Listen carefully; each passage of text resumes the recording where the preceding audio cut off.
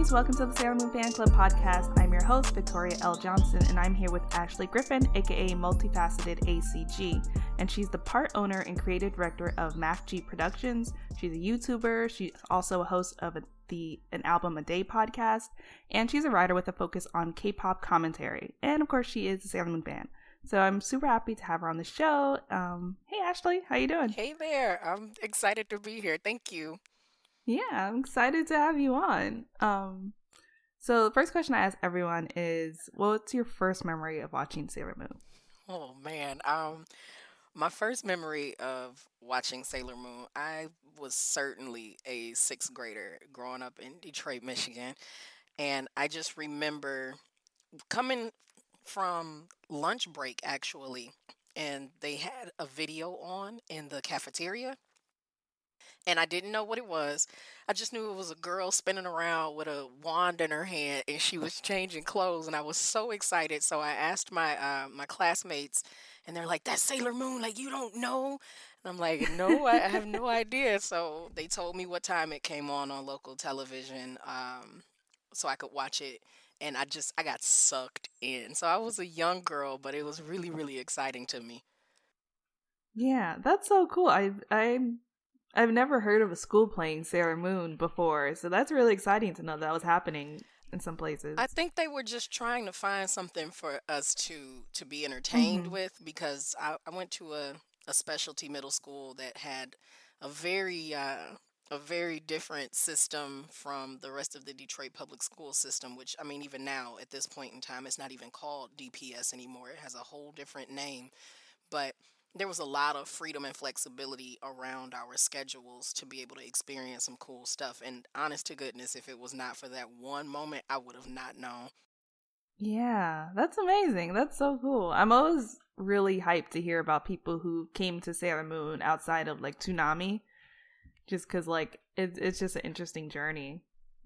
Yeah, and I had no idea it was Japanese first and foremost, because in those days the chances of you getting your hands on a sub versus dubbed was extremely limited. I knew Dragon Ball Z was, because that's what was around when I was a kid, but I Right. had no idea Sailor Moon was still within the same arm of that. So it was really, really interesting for me many, many years later as a grown woman finally watching the original episodes. And I'm like, yo, this is way different than how I understood it. This is far different from what it is in the manga. Like, it was a whole new world all over again. Right. Yeah, I can only imagine. How did that feel? Like, what differences did you notice immediately? Um, man, first off, the nostalgia, just the nostalgia of being able to identify aspects of it that I remembered as a kid. I didn't remember, compared to the Japanese anime, how the one that has the actual Japanese language in use, the way that they introduced each character. I didn't remember that, but the whole process of it all, and just the energy of it, it was really, really interesting for me. I jumped back into it right around the time that the original Pokemon from when I was a kid started re-airing again. And both of them, just, it was a lot of moments of just joyful tears, because it's so exciting to see something from your childhood still have so much energy behind it while you're an adult, and to Right. see all these new fans or people who I didn't even know were fans, like, losing their minds about it on social media. It was a really, really cool moment. Yeah, that is really cool. And did you have a favorite Sailor Scout you wanted to be? Oh man, my sailor is Sailor Mars. Yeah. She is my absolute favorite. Something about Ray just, oh man, she's just so freaking cool. And red's my favorite color. She had on red. She was the only one who had on high heels when I was a sixth grader, and I'm like, what is this? Who's this big girl with these These heels on? She was red so pumps. solid and confident in herself. I really wanted to be her. I really did. Yeah, those red pumps are iconic. I And I think the creator Naoko Taiuchi has said too that that's like one of her favorite looks, like those shoes. Like she's like, I want those shoes. And the cool thing about it, I didn't find Mhm. it out until years later when I started actually trying to learn more about the Japanese language. Mhm. And her name, Hino Ray, means like fire filled array. Like she literally, her name is fiery. So it's just, oh my gosh, she's just so freaking dope. And she was the big sister of all of them for the most part. No, she's not the chosen one who's called to protect everyone. She's not Sailor Moon, but Mhm. she's still the big sister role. And in my circle of friends, I usually assume that role too. So it's really cool. She's just so badass to me. Yeah. Yeah, she is pretty badass. Sailor Mars is awesome. And then so now you have a company, you have a YouTube channel, you are doing a lot. Yeah. How did multifaceted ACG come about? Well, multifaceted ACG, that whole hodgepodge of a name, it really is my name. It's the word multifaceted and then my initials for my government name. But Hmm. I've always been heavily involved in a lot of different things at different times in life. And when that name kind of got dropped on me by choice of YouTube handle, I was newly living in Houston, Texas. I was born here, but I grew up in the D. And I've lived in a lot of other states and things of that sort. But I had just moved to Houston, Texas, and I decided I wanted to do this whole YouTube thing because at the time YouTube was what, maybe 4, 5 years old. Like that sounds so weird to say that. Let me double check. When was YouTube founded? Oh gosh, I think It it was such a was, throwback. Let's see, YouTube I want to say like founding, because now I want to 2005. horrify myself with the math.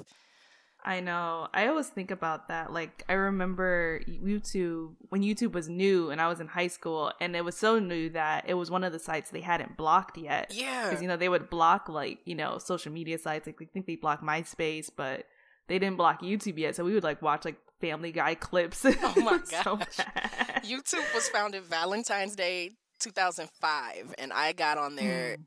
January of 2013. So it wasn't that old. Ew, that's so strange. It wasn't that old yet. But my Mm-hmm. initial plan was to get on there and just do vlogging, just talk about what was going on in the news and kind of bond with people in that way. And then I got heavily sucked into K-pop October the year prior, Mm-hmm. and it just became my thing. I started as a music video reactor, so I was an MV reactor, and then I got heavily invested in GOT7, so I started creating content that was around them. And I've done KCON panels, I've done other exhibits and conferences around the country talking about it from the area of music production and uh, songwriting to cultural misappropriation to any and everything in between. I've done consulting for films and TV shows about it. I've been a ambassador reporter in South Korea.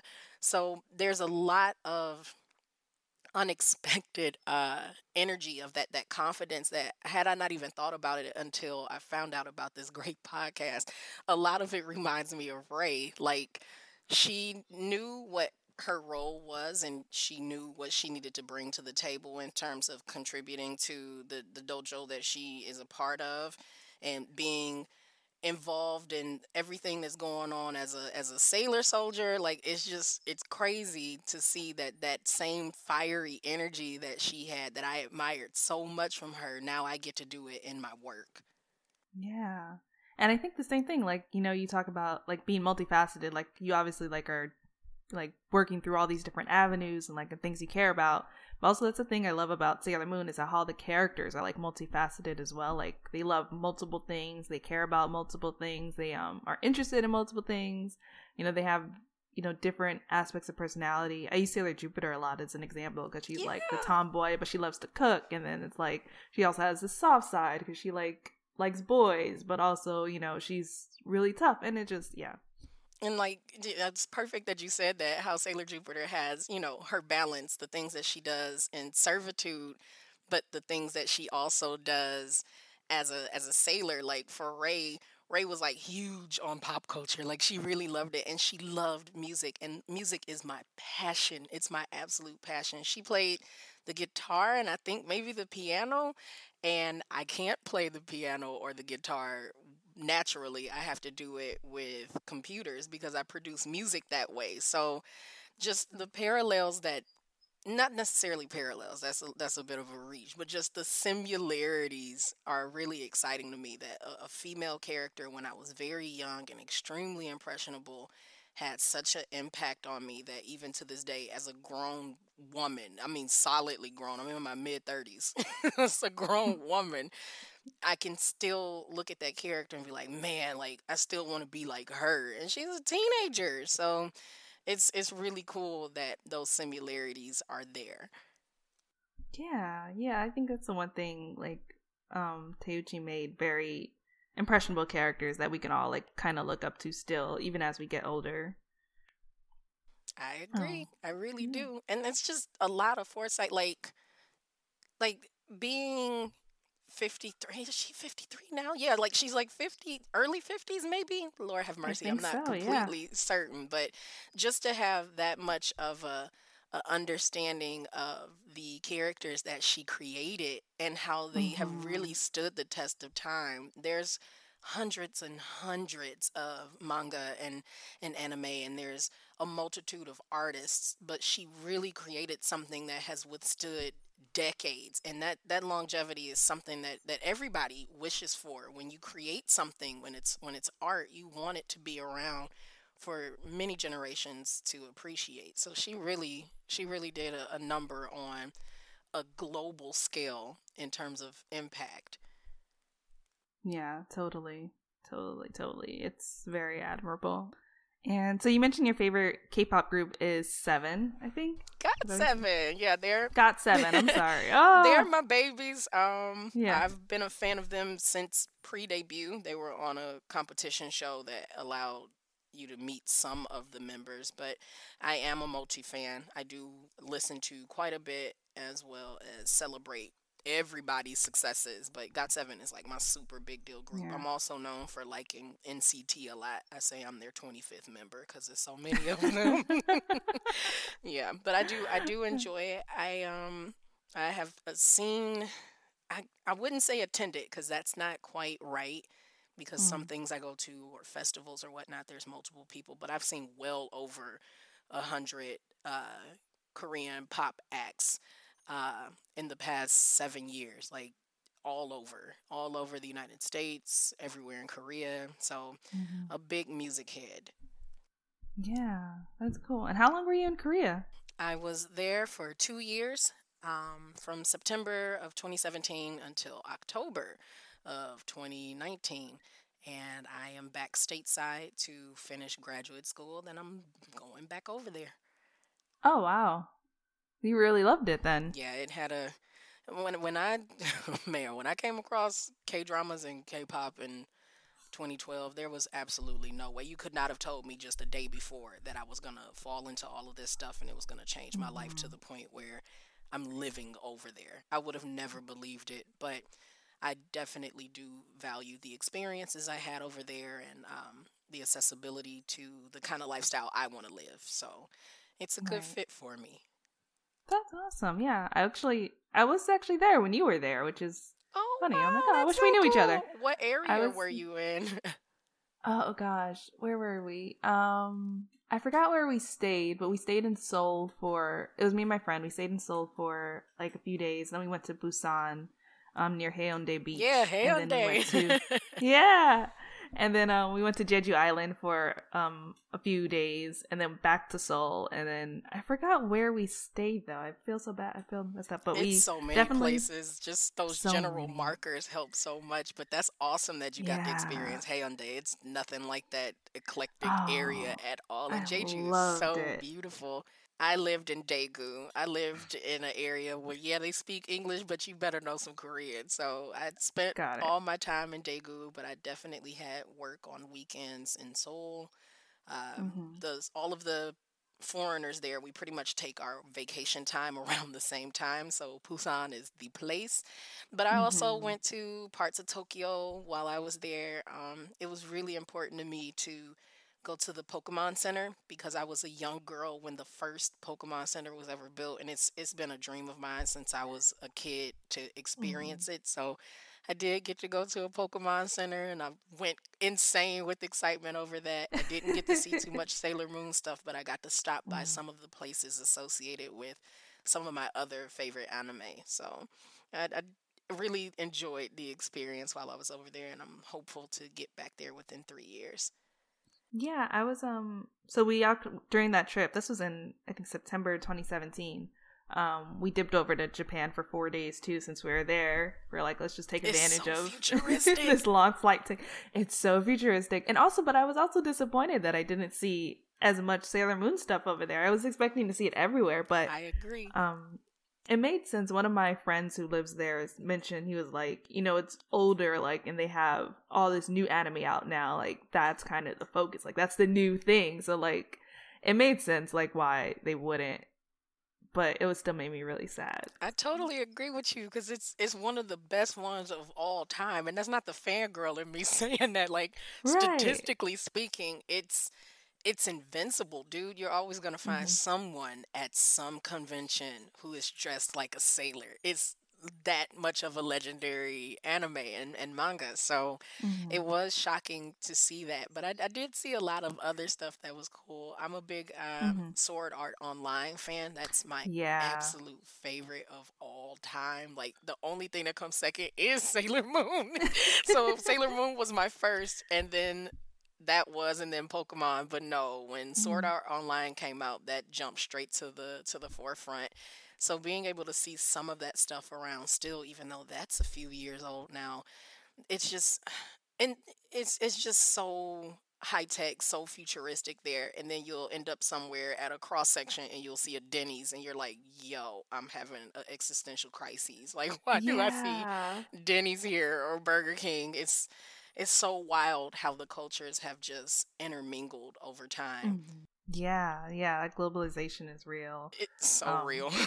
Yeah. I think I went to Pizza Hut in South in Seoul, and that was different How was your though. experience with the pizza there? Pizza in Korea is so wild. It's so different.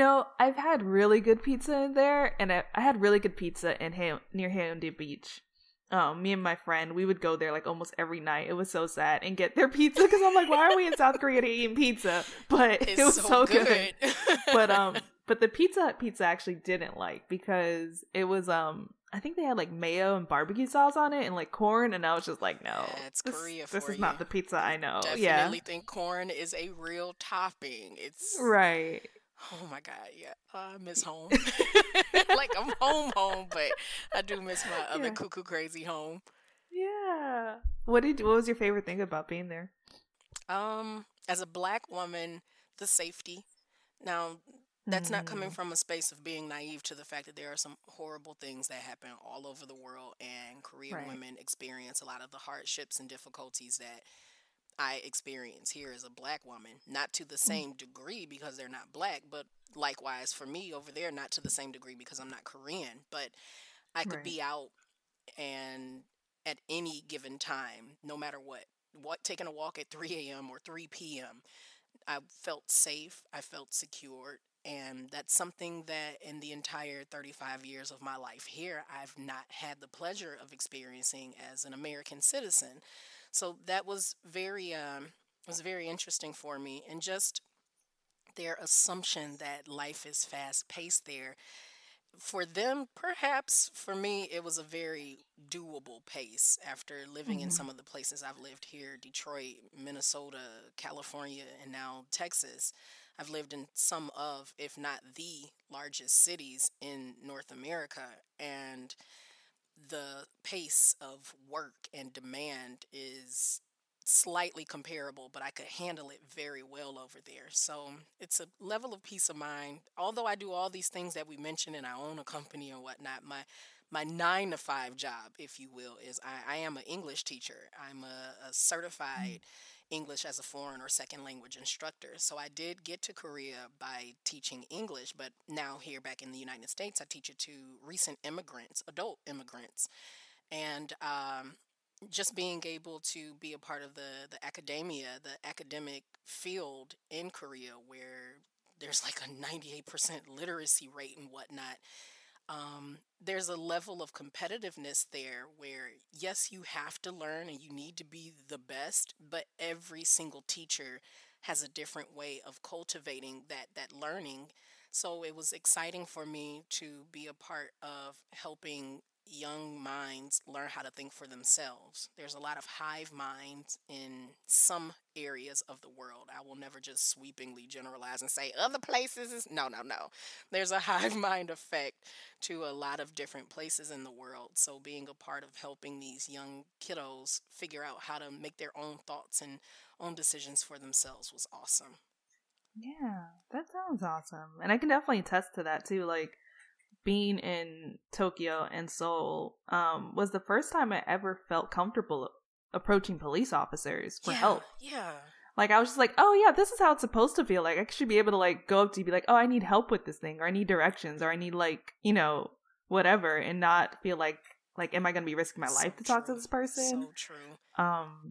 Yeah, and it helped that they don't have guns, which helps. But also just like I didn't feel that like they're gonna be aggressive or like, you know, anything towards me. It was just like, oh, I need help. Let me talk to this police officer. And I was like, wow, this is the first time I've ever felt like this. That's so real. And you know, you come back home to America and you share that with people and they're like, really? And it's such a far thing for so many of us. It's so far off for so many of us. So I'm glad that you were able to have that experience. It's always nice to meet other people who have been able to go somewhere and they're like, the first thing that dawned on me, not just the awe and excitement of being somewhere different, but the fact that I felt safe in that. I felt safe to be a tourist, or I felt safe to blend in, even though skin color wise I don't blend in at all. But it was a really good feeling. Yeah, and I mean, of course, like you said, like not like to diminish. Like obviously, there's some instances of racism. Absolutely. I didn't come across too much in Seoul, but definitely more in Busan, where it's like a little more countryside. Really? You had it happen in Busan? I had it happen in Seoul. I had it happen in Gangnam. Really? I got left by a whole bus and several taxis. Wow. Yeah. Wow. Yeah. Busan. The only thing that happened to me in Seoul, but I don't know if it was a racial thing, but it could have been, is that I went to a club and the coat check people were really rude to me.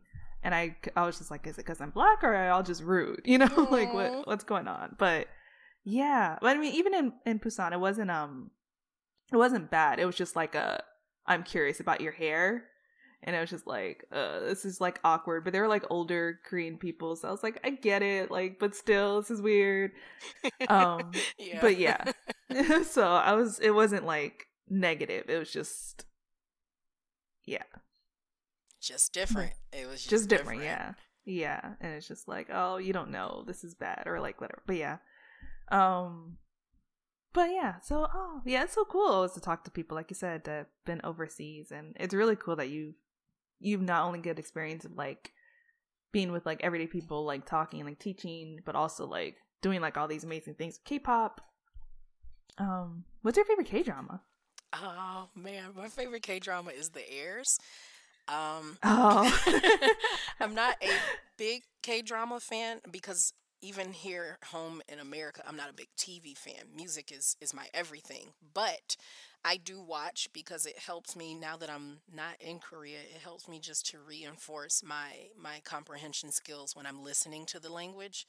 I can spit it out of nowhere, but when you're not hearing something, when you're not using something, like my Japanese is gone. I can pick up on a few words here and there, but the things that I learned as a middle schooler when I was heavily trying to understand the language and whatnot, it's gone. So I do watch K dramas.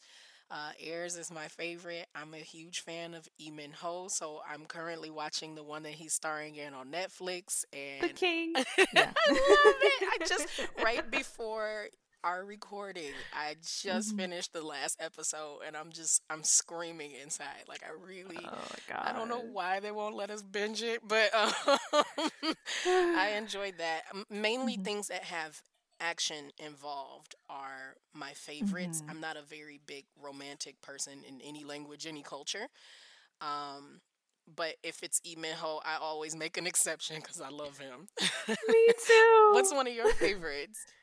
Oh gosh, I have so many. I love Emo too. Like obviously, Boys Over Flowers was my Oh first. man, City Hunter I thought was great.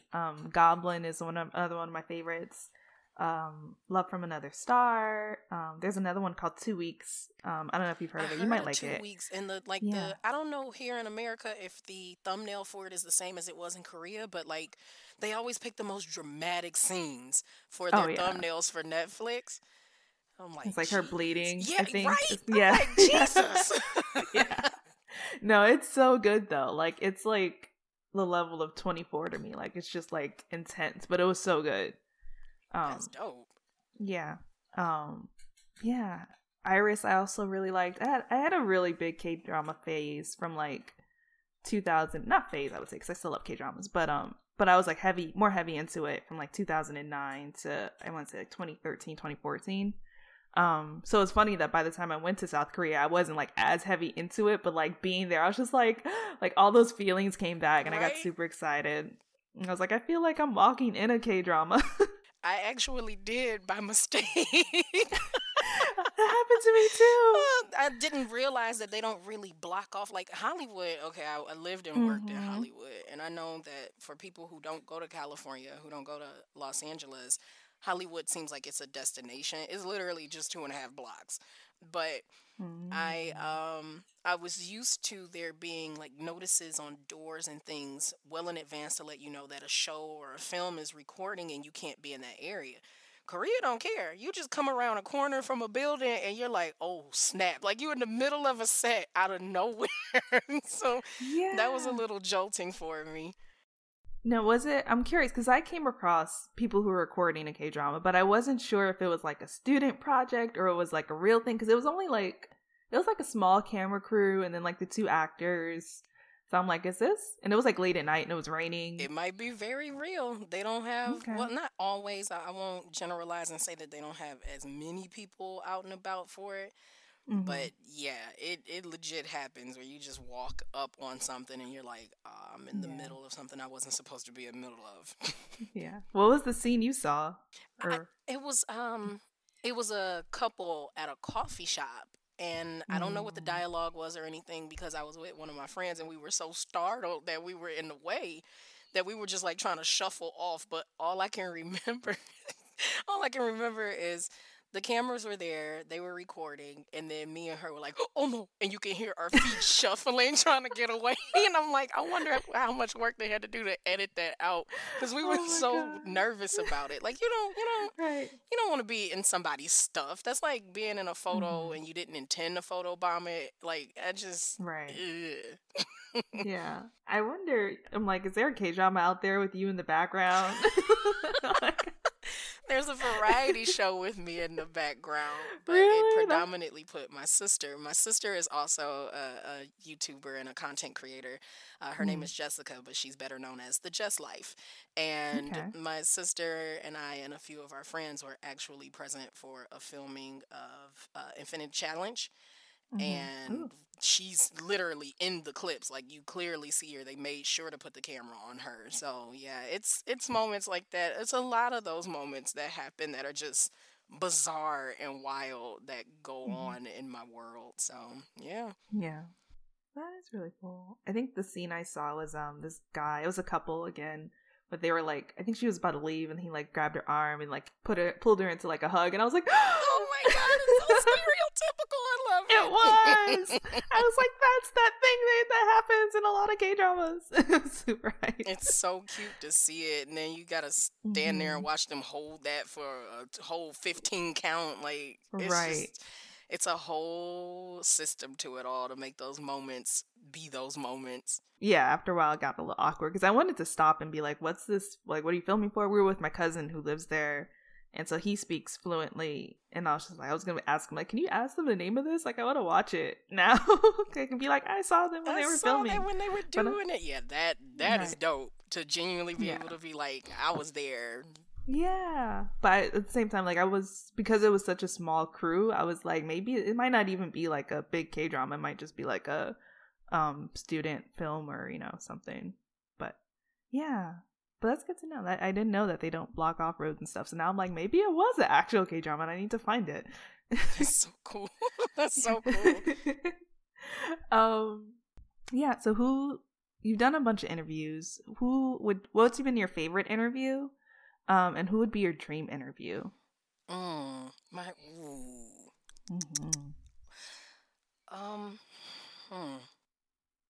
favorite interview would have been Miyavi, because it was so brief and I had to ask exactly what I needed to ask. There was a tour that he did a few years back. He did it with a group called Kiha and the Faces from Korea, who I love that group. They've disbanded. While I was living there, they disbanded. And I was wearing my shirt the day that they announced it. So Miyavi, Ishihara, Kiha and the Faces, and then a Thailand-based band called Slot Machine, who are basically like the freaking Beatles of their country. And I got to do an interview with all three of them, but I was shook if beyond compare when it came to coming to Miyavi. Just the fact that he's as tall as he is, and the way that I feel about music, like when you're watching that man perform, you literally feel like you just looked in on something you weren't supposed to see. It's that incredible. And he was so professional, so polite to all of us who were losing our entire minds. It was one of the dopest things I had ever experienced. My dream interview, and I've been very vocal about it, and it had almost happened. It genuinely did almost happen by the strength of my fans. I call my fan base the Megwalas. It takes my initials, and it takes koala, because I love those animals. Dogs, rabbits, and koalas are my favorite, and I just thought it would be a little rude to call them dogs, so they ended up being koalas, that's why it's my logo. But my Megwalas really, really pushed for it. At one point in time, I was working for K-pop stars, and we were called upon to cover GOT7's first U.S. tour. Now, this wasn't Fly, which was their genuine first concert tour. This was a showcase tour. And everyone in the office knows how I feel about them. They're like, oh, screw it. Let's call Ashley in Texas and see if she can go.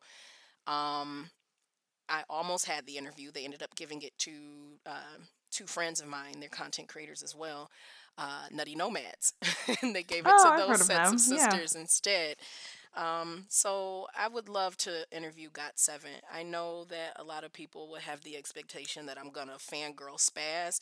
Prior to work, yes. Afterwards, yes. But when it comes to doing my job is to give you all unique interview experiences. I don't want to ask the same questions that everybody and their mama asks. So that's my dream interview. The only thing that would combat that as another dream, well, I won't say other thing that could combat it, because it's two. GOT7's the ideal. NCT I'd be happy to interview as well. All of them. And I would love to have a one-on-one with BTS Suga. I am a huge fan of him, but it would have nothing to do with BTS as a whole. I want to talk music with that man. I want to sit in a studio session with him and just write about the vibe and help people understand that there's a method to the madness that needs to be explored from a literary side. I would love to write about that and share it with the fans. I really would. That sounds amazing. I really hope you get to do that, because that sounds like something I want to read or see. Yeah, just to be like, whoa, when he comes in the studio, like he turns on a humidifier, so, there's moisture. Like, just the things that you don't think about. We think of music as the final product. We don't think about the composition and the process, and looking up and you went in the studio at 11 o'clock, and the next time you look, it's 4 a.m. because you're so zoned in. I want to be there for a 24-hour experience. Yeah, that's one of the things I've always wanted to do, is like sit in on any artist that I love, just like for a recording studio session, because I feel like it happened a lot in like the 90s and early 2000s, or even before that. Like, it was much more normal for journalists to kind of like spend a whole like day or week with an artist. And so that would be really cool. Totally. It would be so crazy. Mm-hmm. That would be you. And you do a lot of reaction videos too. What would you say makes a good reaction video? When I started with reactions, I was actually visibly in them. And the misconception for the reaction community is that we make a lot of money doing this. No, we don't. We do not. And I'm actually at a point in my it sounds so lame to say career, but my career on YouTube where I've turned off my monetization for several years at this point. I make content because it allows me to connect with the fandom and it allows me to have something that's a little bit different from the professional side as being a digital journalist in this or being a consultant. So now what I do is I react to things that I see on Twitter and I put that on my channel instead. And they're short, they're straight to the point, they're hilarious, and it's over and done with. The biggest thing with a reaction, you have to be genuine. You cannot fake enthusiasm. You cannot fake the excitement to try to have something snazzy in the hopes that it's going viral. I couldn't care less. I'm genuinely that dorky about things I'm excited about, and it has nothing to do with the YouTube camera being on or not. So the first thing, the first priority is authenticity. Never fake who you are and what you are for the sake of some views. That's the most inauthentic thing you can do. The second thing is not believing that you have to have particular cameras and technology to get it done. People will find your content if you're making content you're excited about because you're going to share it. I had my big blow up by the work of other people. I made my content and it was fine, and I was excited about sharing it with my friends and my family. After I did KCON in 2013, JRE, no, 2014, I'm sorry. 2013 was my first KCON. I did KCON as a guest panel moderator in 2014, and I hadn't even been on the scene that long. I had only been a content creator for a year. He saw what I did and was kind enough to do a collaboration with me, and through that brought thousands of other eyes I never would have gotten. Then I did a reaction to something from the Royal Palace, which is the dance crew in New Zealand, and they saw it and shared it. And then years later, my sister, who has hundreds of thousands of subscribers, even though we've been on YouTube at different intervals of time, it is her full-time work alongside being a photographer. This is just my platform to be goofy and silly. And she made a post one day and was like, my sister is so close to 10,000 subscribers. Show her some love and go follow her page. So my growth has always been bumped by others who see it. I don't take that kindness for as an advantage. I see it as people just genuinely respecting that I have fun doing what I'm doing and they feel like it was worth sharing with others.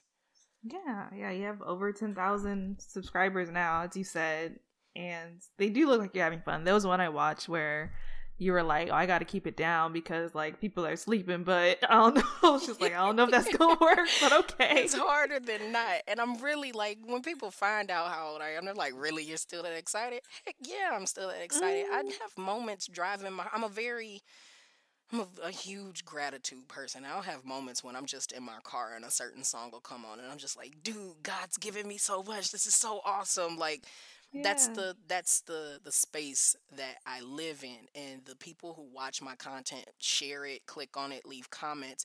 We're a community in and of ourselves, and I'm ferociously protective of these people who are protective of me.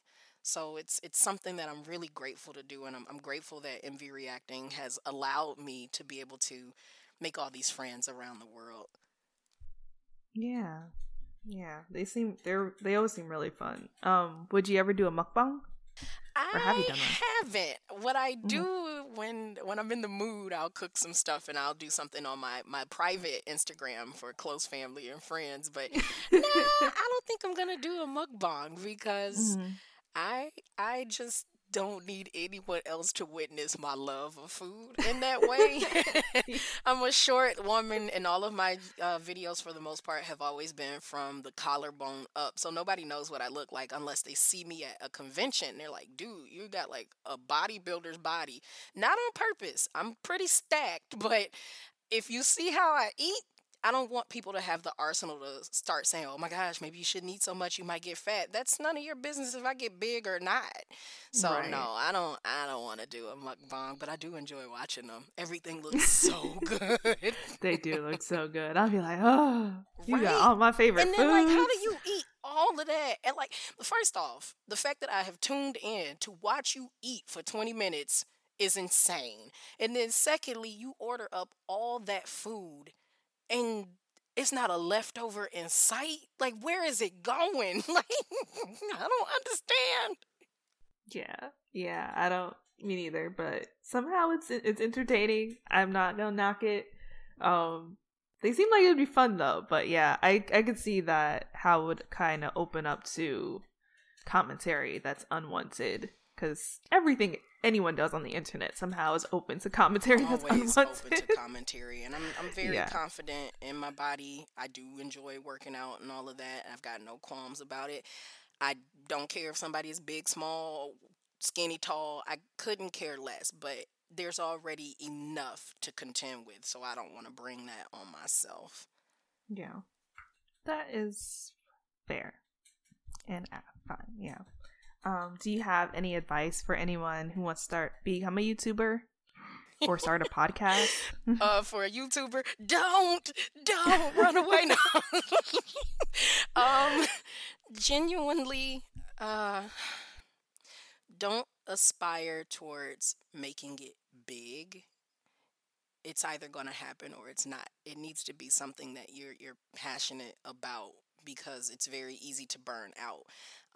YouTube is the world's largest freelance gig economy. They never refer to it as such, but it is. So do it from a place of passion and do it when you feel like it, and you can't go wrong. When it comes to podcasting, oh man, just be ready to be yourself on microphone.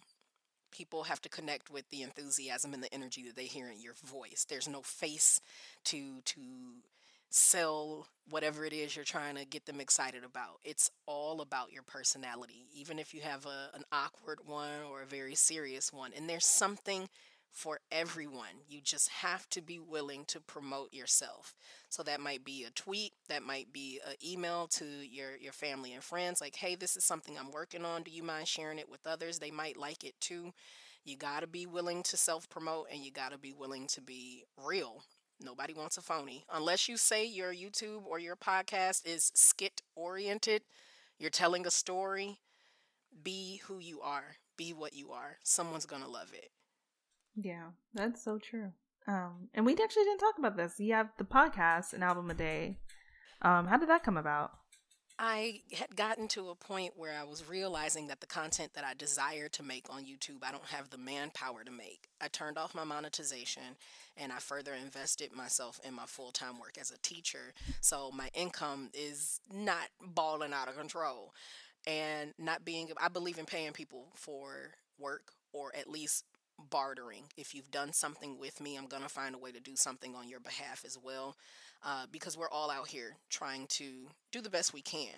So when it got to a point where I had to really look at my long-term financial goals, paying for grad school out of pocket, buying more production equipment so that I can make better music for other people to use in their shows and things, I no longer had the space to afford to pay for someone to edit my videos and things. So I said, okay, you're getting ready to be in your mid 30s, and you can't MV React forever. And I had already retired for the most part from it in 2017.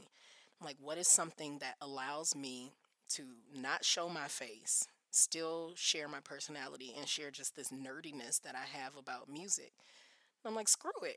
I'm going to do a podcast. I'm going to do a podcast. I'm going to listen to all the music. Now, before I started recording it, that sounded fun. Like, that sounded really easy. And I'm like, Yeah. I'm a year in at the time of this recording, and I've only done maybe 17 acts because I'm going through the literal, genuine modern history of every single idol group that has ever existed in South Korea on a mainstream scale. I haven't even hit indie or hip hop, like specifically underground hip hop yet. So Monday through Friday from 8 a.m. Central Standard Time, I take about 10 to 15, sometimes 20 minutes of your time to go through every single album in a group's discography. And the amazing thing about it is been exposed to music I had never heard of that I can hear where the American or European influences are in it. Just hearing the progression of how the songwriting has evolved and the quality of production over the years, it's really interesting. I might be in 1999 one week, and then the next week I'm in 2014. It's crazy. And then you're getting reacquainted with everything, and there's something for everybody. When I did Three Racha, the producers from Stray Kids, a group who I've not listened to actively yet, their fan base flooded in. They're like, oh my gosh, it's so cool that, something spotlighted them and they shared a lot of the episodes and whatnot. That had a huge impact on my show. And then anything concerning Super M has a really huge impact on my show because you're crossing several different fandoms at once. So shout out to the listeners to that. Shout out to my Patreon patrons, the scholars and the student bodies. They are the ones who keep the show going. It allows me to be your favorite foreign Korean music historian. So I really love it. Yeah, that's such a cool goal to have. I feel like it's how a lot of podcasts start too, when it's like, oh, this is a really fun idea, and then you're knee deep in it, and it's like, why did I do this again? You can't back out then. But I love it. It exhausts me sometimes, but the fact that of the matter is I'm not new to podcasting, but this has taught me better structure. I had to learn how to depend on having seasons and how many episodes go in a season and how long do you take a break for. So I'm grateful for that. I really am. That is super cool, and it's a super cool idea. And you should go subscribe to it if you're listening to this. Oh, thank you. And then last question, which I ask everyone, is just like how Sailor Moon in the original dub had her Sailor Moon Says phrase at the end of every episode. What would your PSA be? Sailor Ashley says. Oh, wow. Sailor Ashley would say, take care of yourselves, take care of each other, and do what you want. Ooh.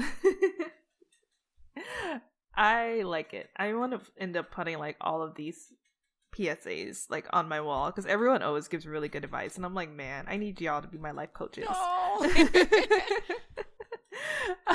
And where can people find you and your podcasts and your work and everything? You can find a lot of me on multifacetedacg.com. That's multifacetedacg. You can also find me on Twitter at multifacetedacg. There's also a link within that Twitter bio if you really want to get on the K-pop side of me to my other account, Jinju's Hallyu Fever. I'm on YouTube as Multifaceted ACG, and you can find Multifaceted ACG Presents an album a day on your favorite podcasting platforms. Awesome. That was perfect. It was so been doing it for years. Yeah, I see. I was like, oh, you on it. And of course you can find me. I am Victoria, aka Miss Old School. It's Old School with a K on Twitter and Instagram. And also you can find the podcast at Moonies Club on Twitter and Moonies_Club on Instagram. And we're available wherever you're listening to it right now, and also Apple Podcasts, Spotify, Luminary, Audio Mac, a bunch of other places, YouTube. So yeah. And thank you, Ashley, for coming on the show. Thank you so much for having me. I'm so excited for your show.